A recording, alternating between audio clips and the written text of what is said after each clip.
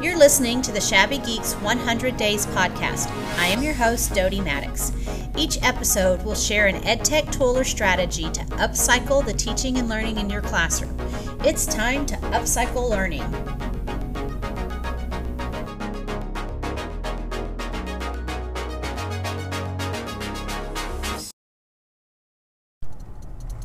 Hi, welcome to day 14 of the Shabby Geeks 100 Days podcast. Today, we're going to talk about upcycling learning menus or choice boards, depending on what you may call them. So, by upcycling them, what I mean is a learning menu meets HyperDoc type of upcycle. So, if you're not familiar with a learning menu or a choice board, it is a way for students to choose have choice in the learning activities they're going to do. So a real popular one is a tic-tac-toe board, and the students have to make a tic-tac-toe or 3 in a row by choosing 3 different activities that they want to complete to show their learning. So where we would upcycle this now is that we make each space on the tic-tac-toe board link to a HyperDoc for that particular activity, or an EduProtocol would work as well. And then the students do that activity according to the guidelines set in the HyperDoc and or protocol.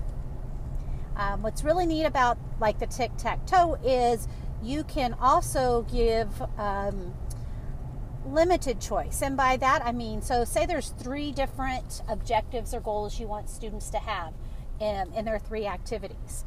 So there's a way that you can put your things on the learning board where they have to do all 3 goals, just maybe not in the same way. So the way you would do that, let's think of a tic-tac-toe board. Let's number it, where 1, 2, and 3 is the top row going from left to right. So for whatever your goal 1 is, you would do 1, 2, 3, and 4 would be activities to meet goal 1. Box 5, or the center square, would be your goal 2 activity. So there is only one goal 2 activity. And then 6, 7, 8, and 9 are your goal 3 activity. And the only rule you give the students is you have to do the center square. But other than that, you can make a tic-tac-toe any way you want. And so it gives them that flexibility. So what do I mean by choice? Well, what kind of choice are we giving them? It may be something like if you're wanting them to show that they know how to find the main idea, it may be things like identify the main idea in this story, in this article. Next choice might be in a particular article, and that way you give them a choice of what they're reading or going through. Another thing you may give them is you want them to identify the main idea, but how are they going to share it? One choice could be in a Flipgrid, one choice could be create a meme, another one could be create a GIF or a GIF, and so on and so forth along those lines. So that's what a choice board does, is it gives the kids the choice. And we've talked about the tic-tac-toe board and the options you have there. So you can make a choice board or a learning menu out of anything, any type of game that scores points or has like 3 in a row or something like that. So you could make one that's a Connect 4 that would work like tic-tac-toe, or maybe a bingo would work as well. You could also use sports as kind of your gamification. So think of basketball, and you could tell them, okay, I'm actually working on a basketball one right now for a book study. So there's going to be 4 quarters, and so I'm taking the book and dividing it into 4 sections, and they have to earn 10 points a quarter and 40 points total. And so then I put the activities in a little score sheet that says, here's a list of activities you can choose from that will score a free throw, which is worth 1 point. Here is a list of activities you can choose from that is worth the 2-point field goal. Here's a list of activities that are worth a 3-point field goal. And so by that, you're letting the difficulty of the activities, or maybe the depth of the activities, the more points, it has a higher difficulty or higher depth. And then the reason I like the basketball is because then you have that and one foul shot. And so that can kind of be an extension to one of the activities. So, for example, if I was doing this with teachers, the 2-point activity might be create a Google slideshow on the rules and procedures for your class that you will use on the first day of school.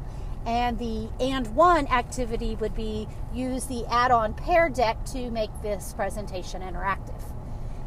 So you could do that's another way that you can do a menu. You can do it with baseball, football, all of the different sports. Another one that's really popular is a restaurant menu. So you can set up, and this can be set up as easy or as difficult as works for your students. So a simple one might be you have main dishes, side dishes, and desserts. And so everybody's required to take 1 main dish, 2 side dishes, and the dessert is optional. And they can choose to do that activity or not, and they can pick the activities from each of those. To make that one a little bit more difficult is you go ahead and add prices to each item on the menu and tell them your budget is between $15 and $20. You must order 1 main dish and 1 side item. All the rest is your choice on how you're going to spend your money. And so then it brings in a little financial literacy and math just into the figuring out which activities they're going to do. So that takes it up to the next level. So right now I'm working on creating some templates for the tic-tac-toe menu, the dinner menu, and the basketball menu options. Please check my website, sites.google.com/view/shabbygeek for this template of these 3 choice boards, and I will be adding more as I get them created. So I am challenging you to upcycle your learning by giving students choice through choice boards or learning menus. And once you've mastered that, take it to the next level by smashing them with HyperDocs and or EduProtocols. This is the Shabby Geek signing off. Thank you for listening to the Shabby Geeks 100 Days podcast. For more upcycling challenges, please check out our previous episodes and subscribe to the podcast. Now, go upcycle learning. What's the best that could happen?